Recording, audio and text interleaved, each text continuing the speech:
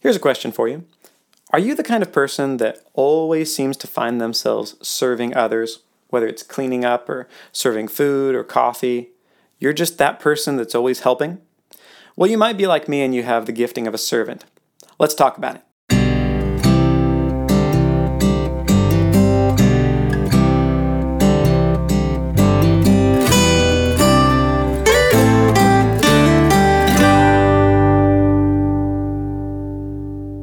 Welcome to Blueprint Sounds. My name is Nathan Smith. So glad that you're joining me for week 2 of our series on what are called the redemptive gifts. The gifts of God are the different designs of God that He gives to different people in order that they can fulfill what they were put on this planet to do.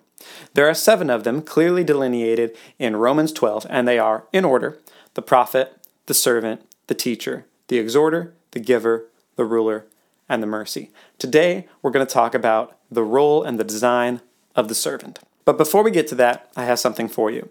If you're on a worship team or you're a worship leader, click below and you can get access to my Make It Pop guide. It's 25 chart-topping arrangement tricks that work.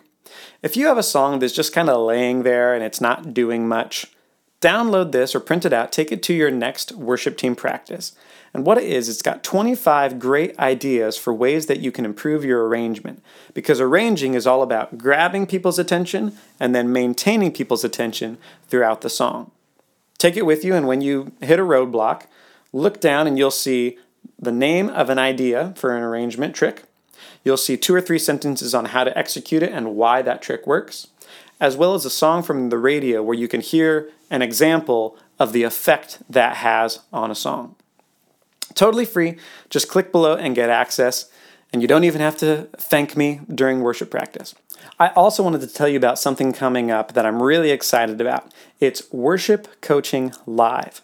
It's a 9-week interactive course starting at the beginning of October. That's Thursday, October 6th.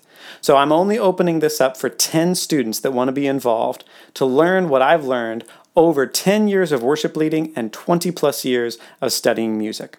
We'll cover topics like the history of worship in the Bible, what is worship, what is praise, how to have a full band, how to run a rehearsal, how to work with your tech team, and we'll leave plenty of room for questions and answers and diving into each church's specific needs for their worship team and their live stream. I'm really excited to share what I've learned, and I think you're going to enjoy it. So if you want more information, go to my website, but the best thing to do is get on my email list so you'll be the first to know and so that you can get your spot. Again, only 10 people, starts at the beginning of October. That's Worship Coaching Live. All right, without any further ado, let's get to today's topic. God gives the servant unparalleled spiritual authority because He knows they don't want it. The instinct of the servant will always be to come alongside others and help them be their best in any given situation. What God wants for the servant is to create those conditions where others can be their best, but truly to create the conditions where God feels at home. Here are some defining traits for the servant. They see and fulfill environmental needs quickly. We have jokes in my family. I'm the servant in the family, and we have jokes in my family about how quickly I clean up and how it's just my head is always on a swivel looking for the next thing that I might clean up at any given moment. That's a hallmark of a servant. They tend to extend honor easily, and as a result, they have very few natural enemies. They're very loyal, and servants do not do shame. They're not into shame at all.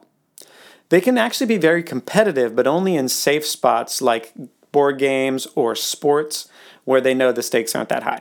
Servants are relatively free of the desire to build their own kingdom. It just doesn't occur to them as an instinct that they would do that. And lastly, they're low maintenance and they don't tend to hustle or manipulate people because, again, it's not in them to do. The signs of a mature servant are this.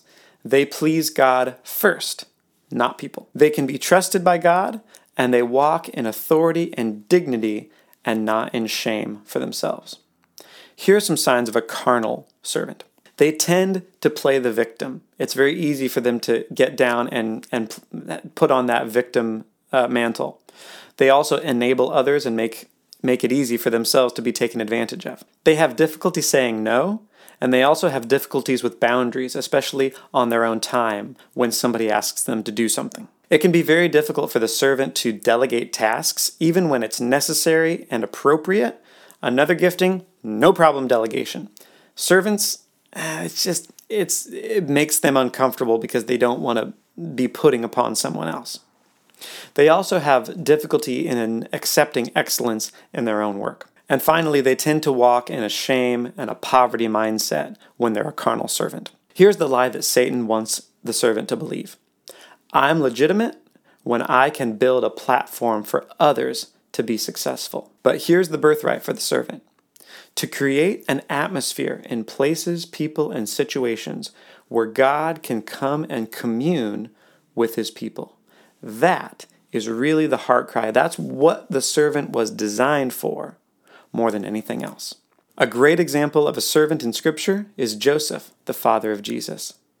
God gave Joseph an incredible task, protecting a vulnerable child, the Son of God, and he gave it to Joseph because he knew that he could be trusted.